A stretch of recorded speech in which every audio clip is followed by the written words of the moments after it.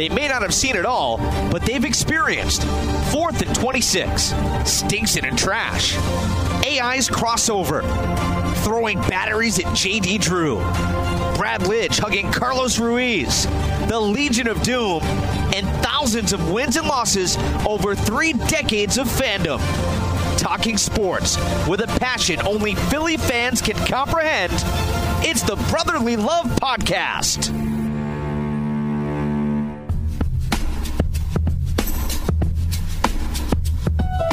Here are your hosts, Joe O'Donnell and John Mita. What's up, SoundCloud.com? It is the Brotherly Love Podcast.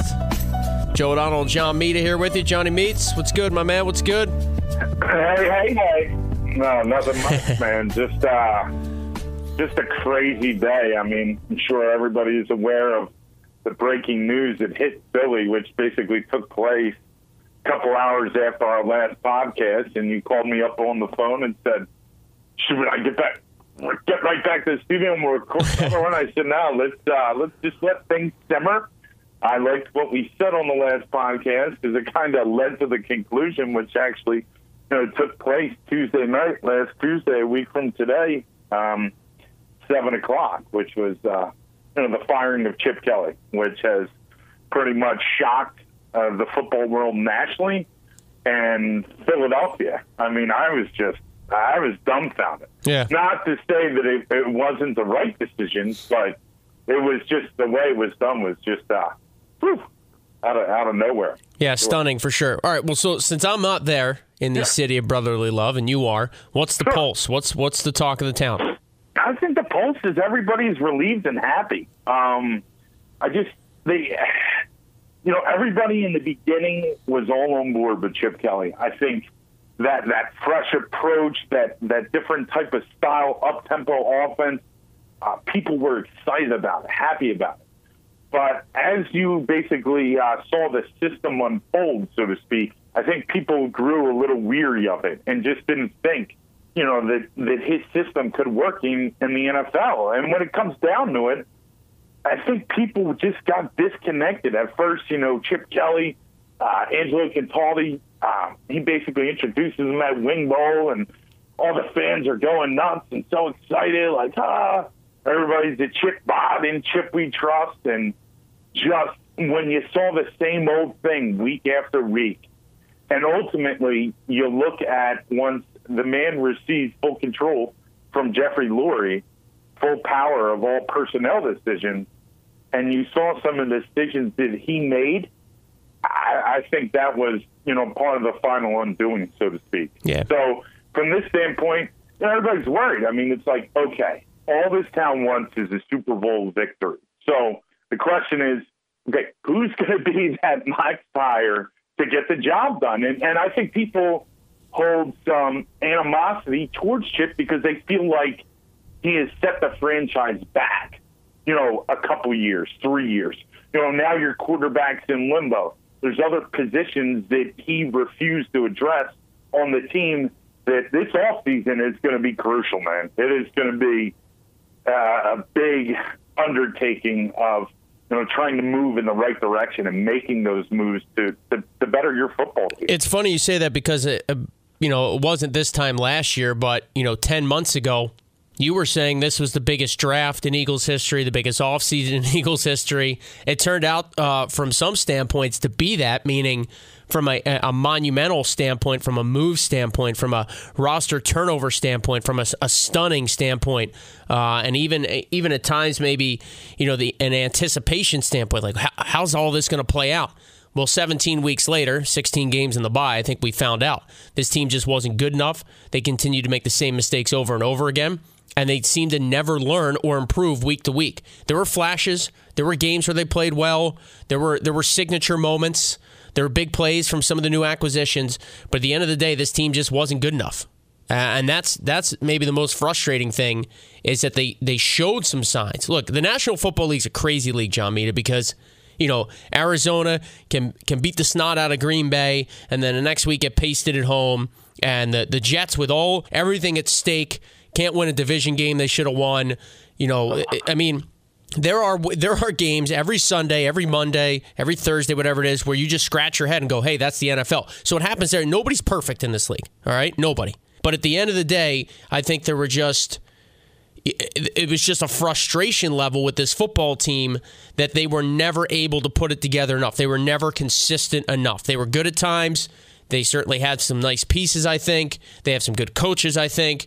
The scheme works at times, but it was just never, ever good enough this season. After back-to-back 10 and 6 years, that's the most frustrating part of all of it.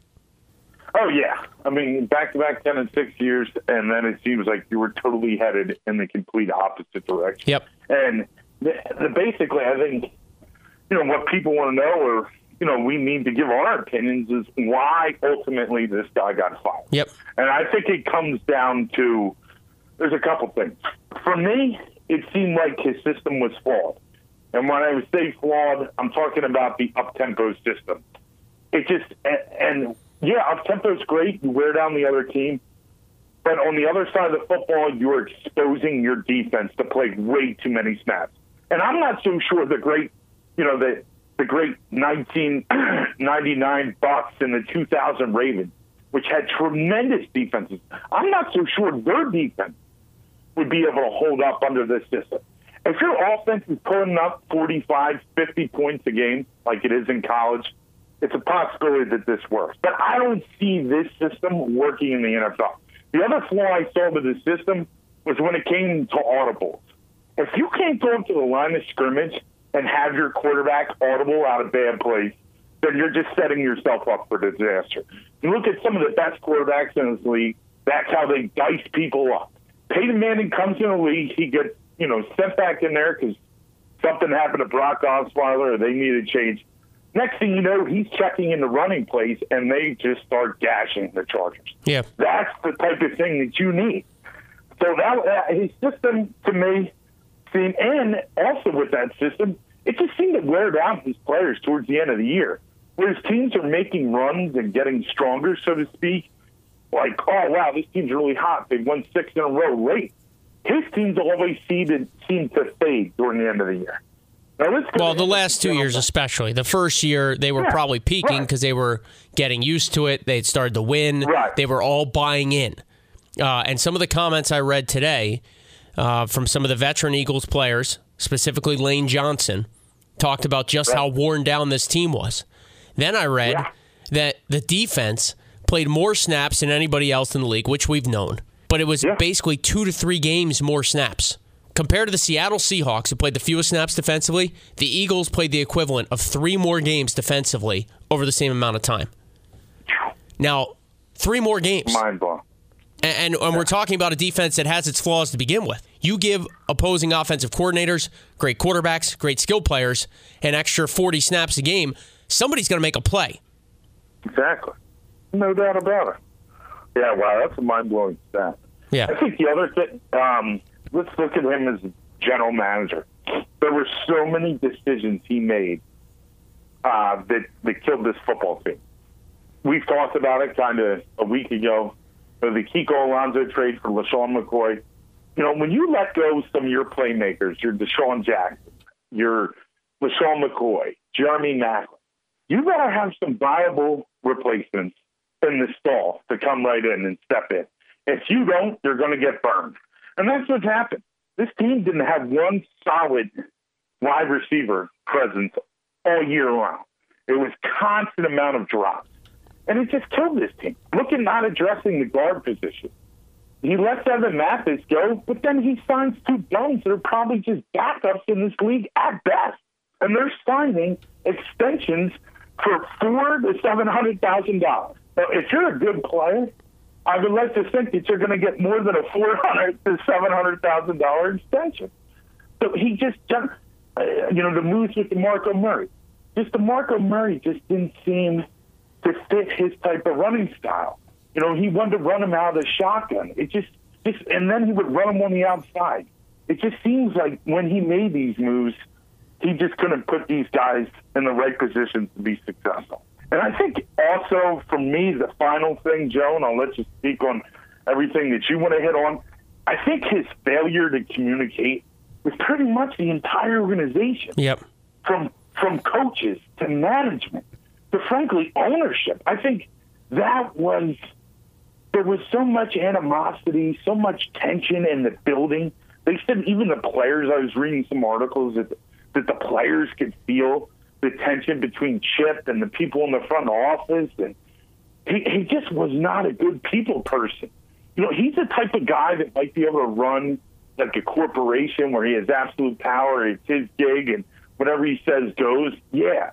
But if you look at the athlete in this day and age, these guys need to be, you know, I'm not saying coddled, but, you know, if you beat them up, you need to hug them and bring them back, so to speak. And Jeffrey Lurie did a nice job. Apparently, he's interviewed several players on the team, kind of asking what they're looking for in a head coach, which I think is an unbelievable. That's a great idea. In my opinion, I think that is a good idea. But he just didn't have the people skills. Even with the media, I think in the end, people just hated this guy. And that's why people in the city and all around are like, goodbye and good riddance. And if this guy has a bad reputation with players, how's he going to get another job in the NFL? If players talk, just like, you know, there was a rumor out there that LaShawn McCoy, you know, called Frank Gore on the phone and said, listen, I played for Chip, dude. Not a good idea. Maybe you should take your talents elsewhere. Yeah, that's some pretty damning stuff right there. Some damaging stuff, you know? Yeah, well, I mean, that's the thing. Like, how can not many players came out and were like, you know, in the media, and John, I know you're in Iowa, but like, not many players came out like, man, I'll run through a wall for that building. I know. You look at the opposite effect with Andy Reid. People are like, man, I'll do anything for Coach. He was like a father figure to me. You know, he changed my life. Look at I read a piece, something that Justin Tuck, the former, defensive end for the New York Giants. Tom Coughlin had this reputation of being such a hard ass, and he would find players, that late to meetings that were not on time or 5 minutes late. And Justin Tuck wrote this piece about, how he changed his life as, not only as a player, but as a father, as a husband. And that's the type of thing you need in this day and age with these guys, their fragile mental states, to be successful. And you could talk as much as he wanted to talk about creating this great culture. To me, it sounded like a poisonous culture. Yeah. From everything that you're hearing right now, nobody was in harmony with one another. Yeah, so it's a great point, because we spend so much time talking about culture. Over the last couple of years with Chip Kelly, he's got this culture. It's a unique culture. It's all about the culture. It's buying in. It's the smoothies. It's the sleep science. It's the playing his way. That only works if you're winning. The only way it's going to work is if you're winning. And it's. His inability to adjust may have been his biggest downfall. But I think you kind of hit on it. His smug, kind of prickly attitude, especially when things weren't going well this season, that rubbed a lot of people the wrong way. He wasn't very pleasant, it appeared, from the outside looking in. Especially if Jeffrey Lurie's going down, has to talk to the team. If Jeffrey Lurie's being talked to by star players on the flight after a game, after a win, no less. Apparently Chip wanted to change the holiday party up from what Jeffrey Lurie was hell-bent on. I mean, those are little things. They're not football things. They're little things, but they're people skills, right? Yeah. And you're dealing with a family. And if the person at the top of the family isn't treating the rest of the family with respect or the way they want to be treated, you better sure as hell be winning football games. And when you're not, nobody wants to go to battle for you. Plain and simple. Plain and simple. And you know what? Part of me is proud of the Philadelphia Eagles for showing up on Sunday and playing football for Pat Shurmur, because they did. Yeah. They're professionals. They showed up and they played a pretty good, clean football game for a borderline last place team, a team that had nothing to play for. And that to me, at least, they showed some pride in that regard. Yeah, well, that was the thing. And immediately I thought, okay, I'm not so sure I want them to win this game. Yeah. But you just got the sense that they were going to play their tails off. Yeah. Because they're going to say, you know what? The Ding Dong, the witch is dead. He's out of here. Yeah. Now it's time to go to work. And it just stinks because you're like, man, if you got that effort on a consistent basis throughout the season, we wouldn't be having this discussion. Yeah. However, in the long run, maybe this is what we needed, to bring this organization back to the good old days when we were always in the playoff hunt, when we were making NFC Championship games, and you know, to go on Sunday's game, the offense just looked a little more in tune because they were a little more creative. You know, Pat Shurmur did a nice job, and the one thing that I saw that really stood out to me is, has Zach Ertz finally arrived to becoming that dynamic playmaking tight end like that there's only one Rob Gronkowski, but you know, could he be that force? You know, he caught almost 30 balls the last 2 weeks. Yeah, I mean, 9 receptions for 152 yards. Now, granted, it was against the lowly Giants, and they weren't playing for anything at that point. But that was good to see. The one thing, you know, ruining our draft choices, you know, they lose that football game, which, you know, and then they get into the top 10. They're sitting at number 13 right now. Not the best position, but not the worst position. And apparently, if they would have lost that game, Joe, I don't know if you heard this fact. They had been going overseas. Yes, they would have gone overseas, and Lane Johnson said, well, we won the game. At least you don't have to go to London. Yeah. Really? That's your motivation here? But all in all, it was nice to see, you know, the football team at least give a good effort on the way out. And, you know, hopefully we can get this thing fixed. And I just think there's some changes. You know, Chip was let go. I think they need a fresh start, which probably leads into, I mean, what do you think? Yeah, I couldn't agree with you more. Look, for those tuning in, it's the Brotherly Love Podcast on SoundCloud.com. Joe O'Donnell and John Mita. You can follow us on Twitter at BLovePodcast. We've kind of jumped right into it here. Just a little synopsis of what else we're going to cover. We'll talk about some of the other coaching candidates that have been rumored so far. We'll give our NFC and AFC playoff predictions. Won't pick the Super Bowl winner per se. We'll wait for that, but we'll at least give you initially who we think could come out of each conference with Wild Card Weekend looming.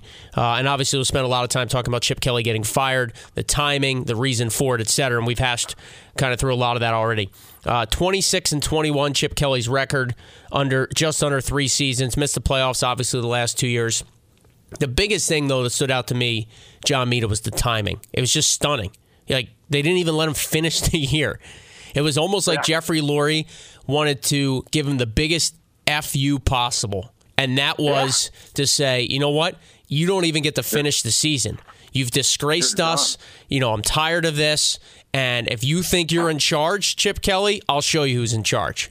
To me, I don't see it any other way than that. Because what do you gain by giving Pat Shurmur one token game? You know, Pat Shurmur's been a head coach before. You can't learn that much about Pat Shurmur in the 5 days he prepares after Chip gets fired and coaching one football game. You can't. I'm sorry. Pat Shurmur's not going to learn anything. Jeffrey Lurie's not going to learn anything. They know Pat Shurmur. He's coached before. He's been with the team before. You know, so I think that, to me, the timing was more of a middle finger from Lurie to Chip saying, beat it. And it's plain and simple. And you brought up guys talking, and there weren't a whole lot of guys going to bat for him. That was surprising. Guys get fired, any sport, any situation, any level, and you always hear the players go, well, that's on us. You know, coach got fired because we didn't play well enough. There wasn't a guy that said that I read. No, I know. Lane Johnson, even that loser Marcus Smith, DeMarco Murray, they're all saying fresh start. They're all saying, man, this could be better. I mean, that's unbelievable. This guy wasn't here 3 years, and things were so toxic that his own players were like, beat it. Yeah, that's a great word, toxic. And we thought, you know, one of the things my friends and I were discussing was, okay, so how do you think it went down, you know, in that meeting? Was it that Lurie, you know, something that we mentioned on the podcast last week, was it that he just wanted to strip Chip of the power and just say, look, you know, you can coach this football team, but you're no longer going to be in charge of player personnel. And basically, I think, and then Peter King wrote a story basically saying that Lurie just said, you know what, Chip, you're out of here. Didn't even give him the opportunity to stripping his. That's the way I think it went down, honestly. Well, that's what Peter King wrote. He said that Chip Kelly was surprised, shocked that it happened. He thought maybe he'd have one more year with, you know, an extension with Sam Bradford to try to get this thing turned around the right direction. Honestly, you know, if I was a betting man prior to last Tuesday, that's what I would have bet on. is you give them one more shot. Hey, you missed the playoffs 2 years in a row. We gave you this opportunity. You right the ship or you're gone. And you let them know from the start of the season. You know, your State of the Union address is Jeffrey Lurie. We either make the playoffs this year or major changes come. And you just put it out there. Yeah, and I think also Lurie, you know, he said that this was when he had his press conference and he came out and he said this is basically a 3-year. Oh yeah, complete garbage. Yeah, right. I don't buy that for a second. No, not at all. Once they got their doors blown off at home by the Arizona Cardinals, and they celebrate their NFC West title. Yeah, they're throwing up 40. The Reds can throw 40, and Jeffrey Lurie sees that people are leaving in the third quarter. Yeah. You know, all that money just walking out the door, and just a disgrace in the anger. And there was one fan that wrote this candid letter to Jeffrey Lurie. I don't know if he read it personally. It was talking about Chip and the culture, and it just I think he just got sick of everything and said, you know what? And also, when Chip Kelly came out in his press conference and said that he wasn't the general manager, I think that was a slap in Jeffrey Lurie's face, man. Total. That was a slap in his face. That was a slap in Roseman's face. That was, that was a mockery of the organization. And I don't know at the time he probably thought that. He was just giving some coach speak, a cliche. He was trying to be snide. He was trying to be funny. He was trying to avoid the missile coming at him from the media. But at the end of the day, Jeffrey Lurie didn't like the vibe. He didn't like the attitude. He didn't like the way things were going. He didn't like being embarrassed on national television, at home, back-to-back. The Eagles have not been a strong home team under Chip Kelly. That's scary. No, this year they were 3-5. That's embarrassing. And a couple of those losses, people were throwing up 40 on the board. Yeah. Which never happens usually. You know, you might get one of those games throughout the course of the year, the Patriots. Right. Again, it's the NFL. That happens. Yeah. But to have that many letdowns at home in front of your fans that are, blood, sweat, and tears all in with this football team, I mean, I think that was it, man. That was the final straw. All right, before we take a timeout, I do want to just add a couple of things from Sunday's game. First of all, it's always good to beat the Giants. All right, screw the draft pick. The Eagles butcher enough draft picks. If they're 9th or 13th, I don't really give a damn. I also saw two wide. What's that? No, I said that is a great point, but go ahead. I saw 2 wide receiver screens. I didn't know you could do those anymore in the NFL. That was nice to see. Wow, good job, Pat Shurmur.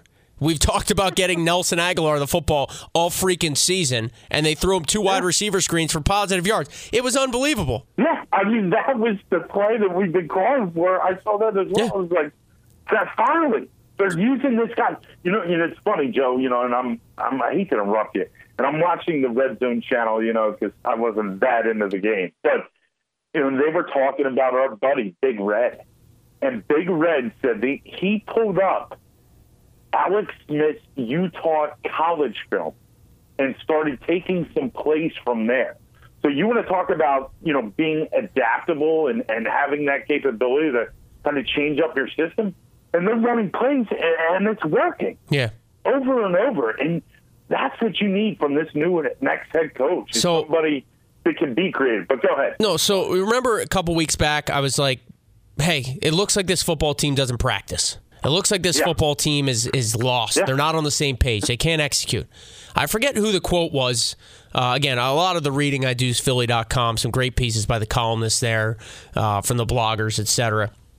And one of the things they said, it was a piece about how the offense appeared simplified under Pat Shurmur. Granted, it's one game. It's meaningless. The officials probably didn't give a crap. The Giants didn't give a damn. I mean, take it with a huge grain of salt. But the quotes from the players were, they basically took the playbook and pared it down.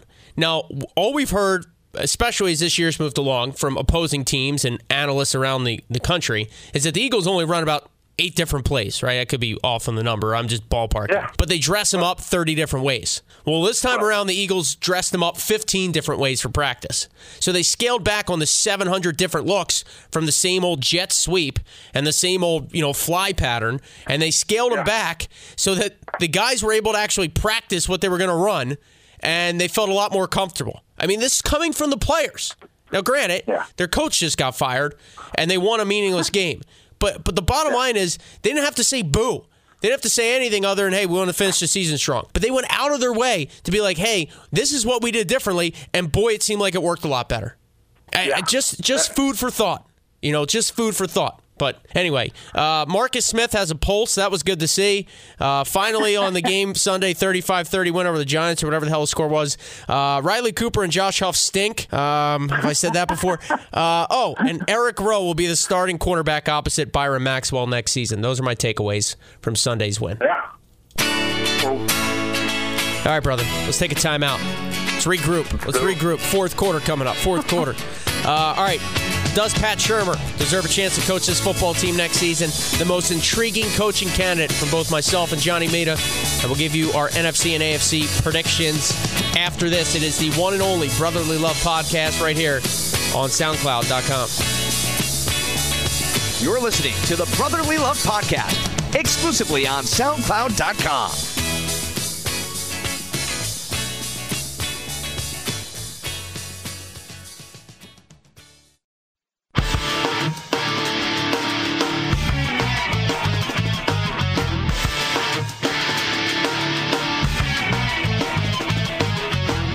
It's the Brotherly Love podcast on SoundCloud.com with John Mita. I am Joe O'Donnell. Appreciate everybody's love and support on SoundCloud.com. We've cracked 2,000 plays, Johnny Mita.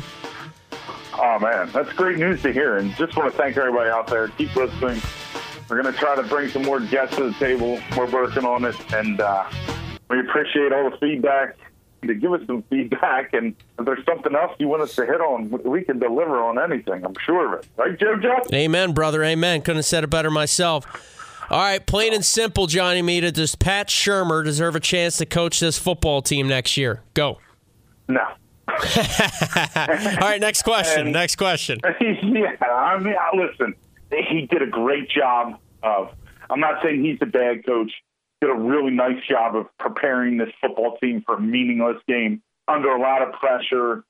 He was under some crazy circumstances, but I just want a clean slate. And he's an offensive guy, but I think we got to bring it back to the old school, man, and go defense. And the candidates, I want a defensive guy. I want them to go back to the 4-3 system. So he did a nice guy. Now, would I rule him out as an offensive coordinator?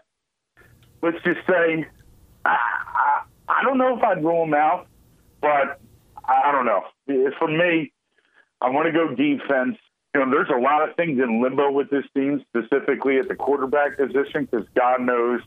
I think if you brought him back as a coach, you probably have a better chance to re-sign Sam Bradford, specifically because he was his OC in St. Louis. But no, I don't know. What are your thoughts? My answer to this question on whether Pat Shurmur deserves a chance next season to coach the Eagles depends solely on which Chip Kelly philosophies he believes in.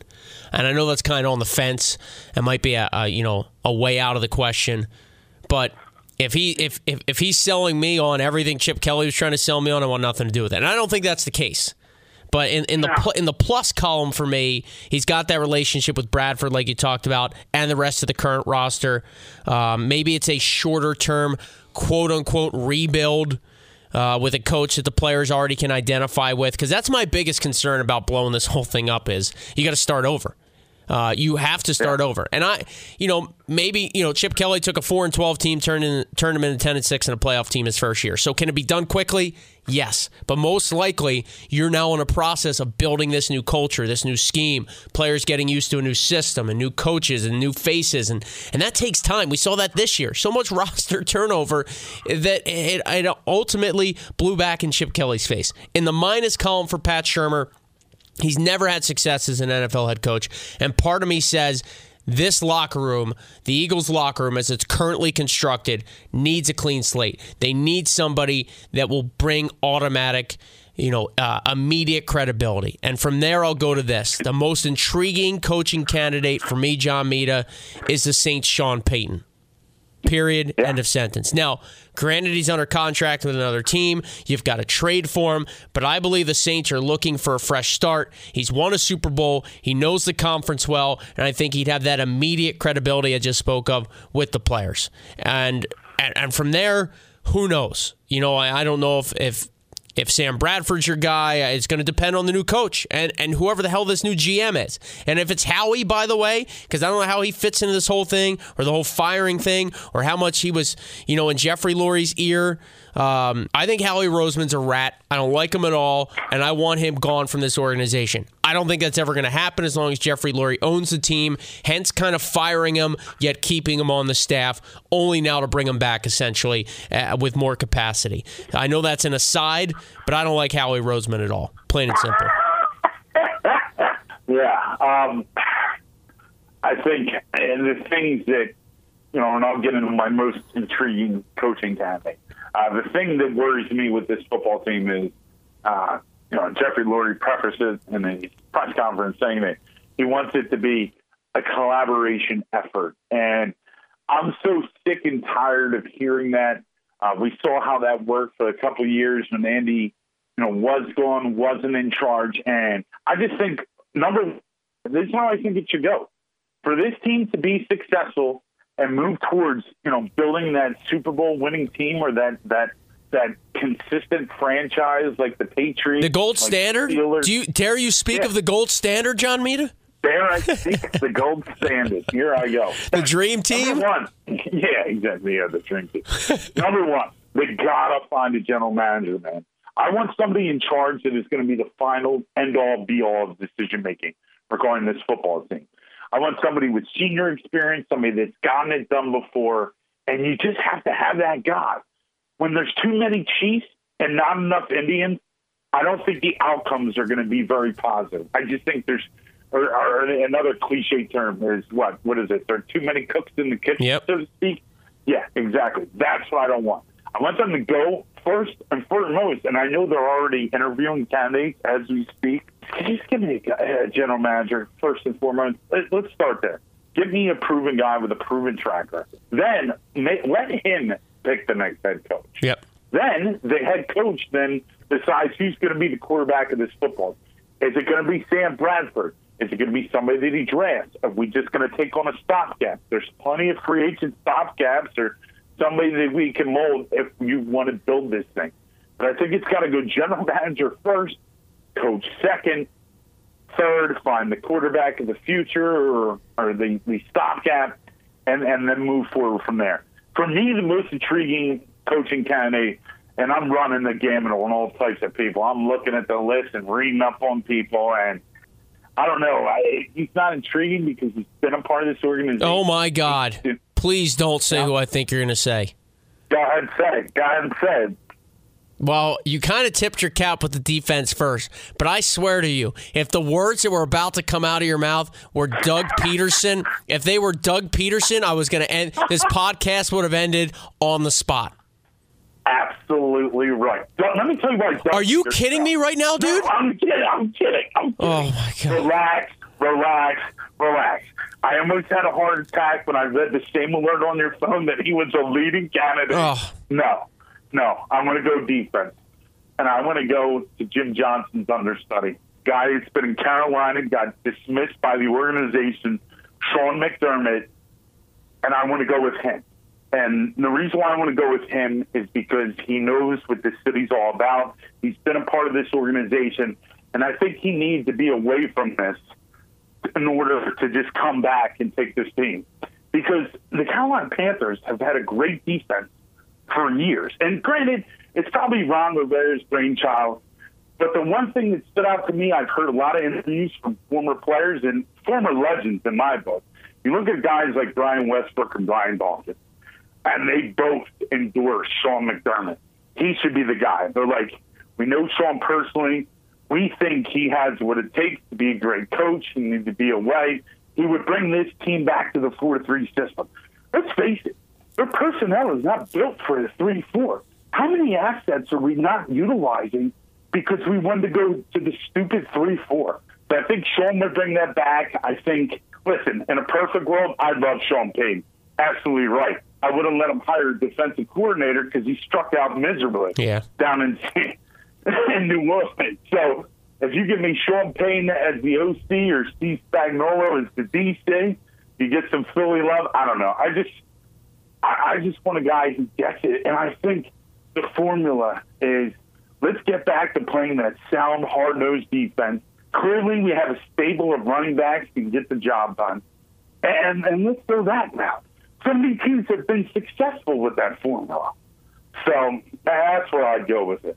I don't know who's going to be the best fit, who's going to get along with the cooks in the kitchen, but I don't know. I kind of like Sean McDermott because I didn't think he got a fair shake. And then they go to Juan Castillo. He gets dismissed and goes to Juan, and they just didn't have the personnel. I don't know. And I just love his aggressive style. Jim Johnson was so aggressive. And that's what I like to see. They got after. And notoriously, throughout Jim Johnson's tenure, what is the goal in mind? And he said it. I've heard Jim Johnson say 17 points or less. You got it, man. You took the words right out of my mouth. Yeah, man. Bend but don't break. Jim Johnson didn't care about the yards he gave up, but when it came time to buckle down in the red zone, you weren't doing anything but kicking a field goal. Exactly. So, yeah. That's where I'm going with that. All right. You know what? You sold me more. You sold me on Sean McDermott more than I had been sold by just hearing his name and thinking, oh, that loser. Yeah. And I heard an interview with him on today. If you can click, 97.5 Anthony Gargano and his morning show, they did an interview with him today, and he would welcome it. His actually brother, which I didn't even know this, worked in the Eagles front office, and he got dismissed from his job. And people thought maybe the bad blood, he wouldn't. But I think he would love to take this on. And let's, look. Here's the reality of the situation. You're not interviewing him. Well, I guess you could do it this week because they have the bye week. Since I saw that, who was the coordinator for a team that's got the bye week that's interviewing elsewhere? Hugh Jackson. Yeah, whoever it was. Somebody's on a bye is interviewing this week because they have the bye. But Josh McDaniels, Matt Patricia, I don't know. Yeah, so bottom line is you could interview him now. If not, you're not touching him until late January because I don't think the Panthers are one and done this year. As much as it pains me to say that, they're going to the NFC Championship game. So we know that much. And I just hope Jeffrey Lurie doesn't make some rash decision in the meantime and not do his due diligence for fear of losing out on somebody. I think it was Adam Gase. Adam Gase is the guy. Well, he's with the Bears. Well, right, but the former Broncos guy. He's been a rumored name that, to me, I think is at least, he's had some quarterback development on his pedigree, on his resume. Yeah, won a playoff game with Tim Tebow. You want to talk about the miracle? Bring him back. Bring him back, Timmy. I'll tell you what, the Eagles season went downhill when they cut Tebow. I'll tell you that right now because Jeebus was not on our side. Look, the one guy, I swear to you, if Doug Peterson even gets more than a token interview, Doug Poopy Peterson, I don't want to see that guy's face ever. I'll find another team to root for. I will mark it down, Johnny Mita, I will find another football team to root for if Doug Poopy Peterson is the head coach of this football team. I'm with you there. When I heard that too, man, I was floored. You have no idea how mad I was when Fat Andy Reid put him in charge of our offense the year that McNabb was, supposed to sit and wait. It was just dreadful football. I longed for the days of the Coy Boy. The Coy Boy. Doing the riding the bull out at midfield against the Niners or whatever game that was. Hey, you bring up great defenses, man. The Eagles won a lot of games in their heyday with McNabb backups because of a great defense. That's it. All those games that Touchy-Feely won and Coy Boy. I mean, are you kidding me with that slop they were putting out there? Slop. They ran the ball and they had a good defense. That's it. All right, let's pick the conferences, my friend. You want to start or you want to clean up? I'll clean up. You go first. All right, the National Football Conference, a.k.a. the NFC, my friends. I'll take the Arizona Cardinals. And I know the Seahawks just hammered them in Arizona on Sunday. But the Cardinals didn't have much to play for because the Panthers are going to win the conference. And let's not forget that a week prior, the Cardinals embarrassed Aaron Rodgers and the Packers. The Cardinals are a 13-win team. They got a veteran QB, the most talented wide receiver in the league. You could argue Denver. And their running game is legit.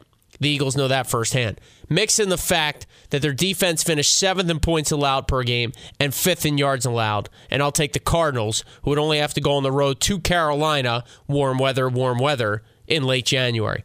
In the AFC, if the Patriots were even close to healthy or gaining momentum, it'd be a slam dunk. Maybe a week off cures what ails them. Same thing for the Bengals, franchise that can't win a playoff game to save their lives, but they had a great regular season. I just don't know about their health to even put them in this picture. We always talk about the NFL pundits, the talking heads, always talk about the hot teams entering the playoffs. Even though these streaking wild card teams, I don't know, I think they've won like twice in the last 6-8 years, meaning win a Super Bowl.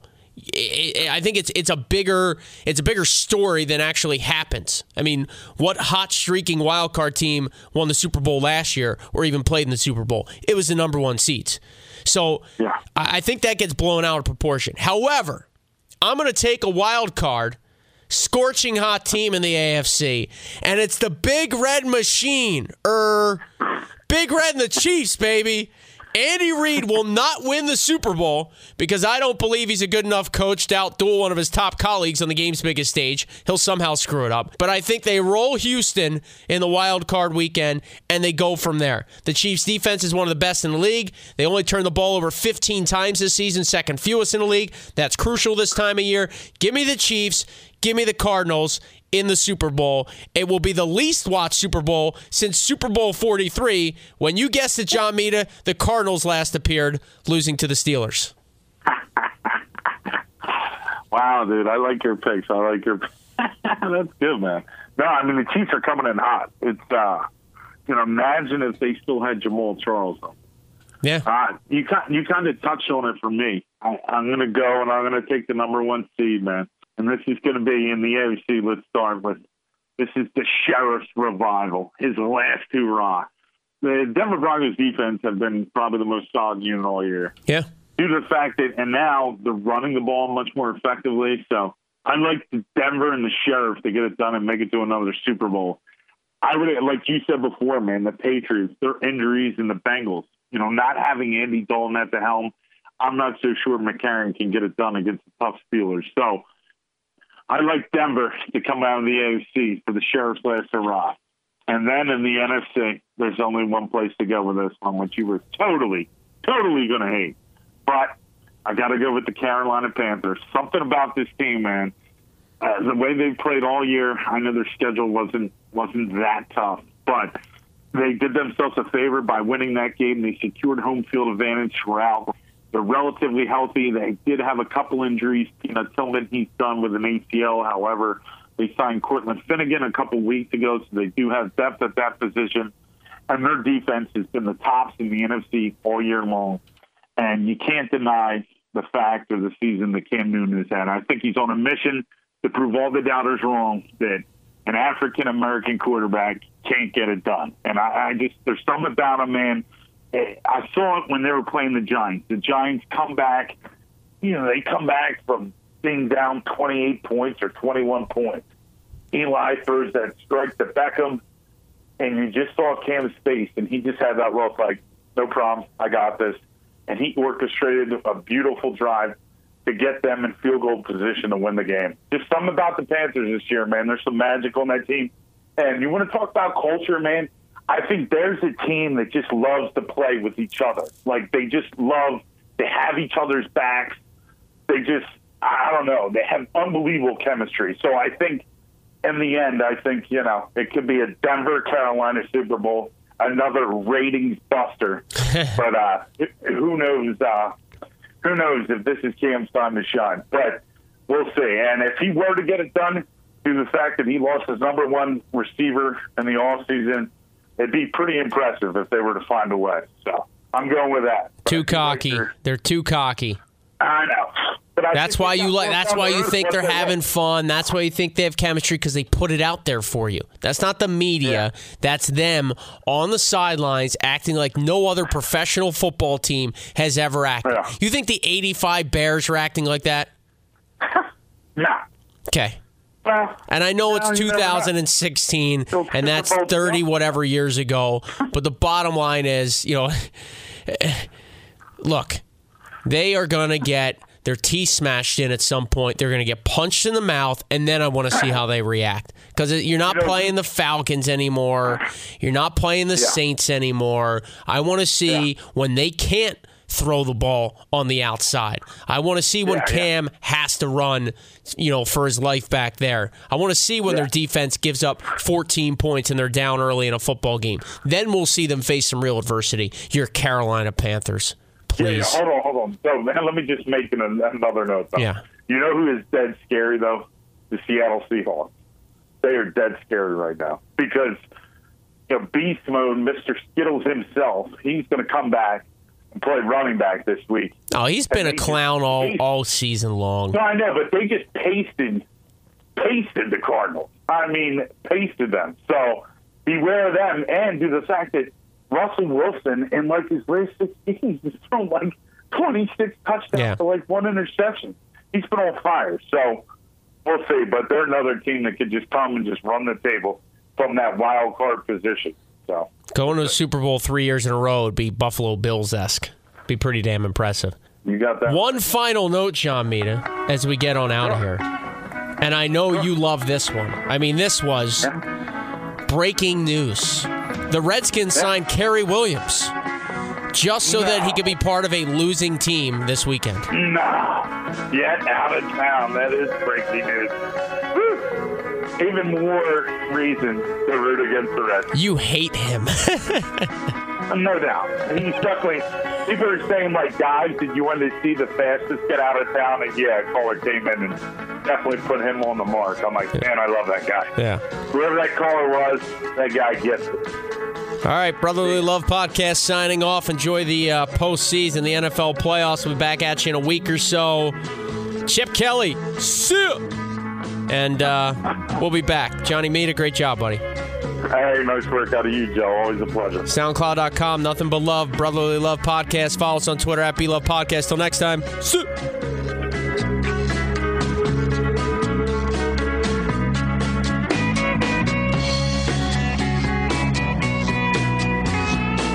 Thanks for listening to the Brotherly Love Podcast on SoundCloud.com.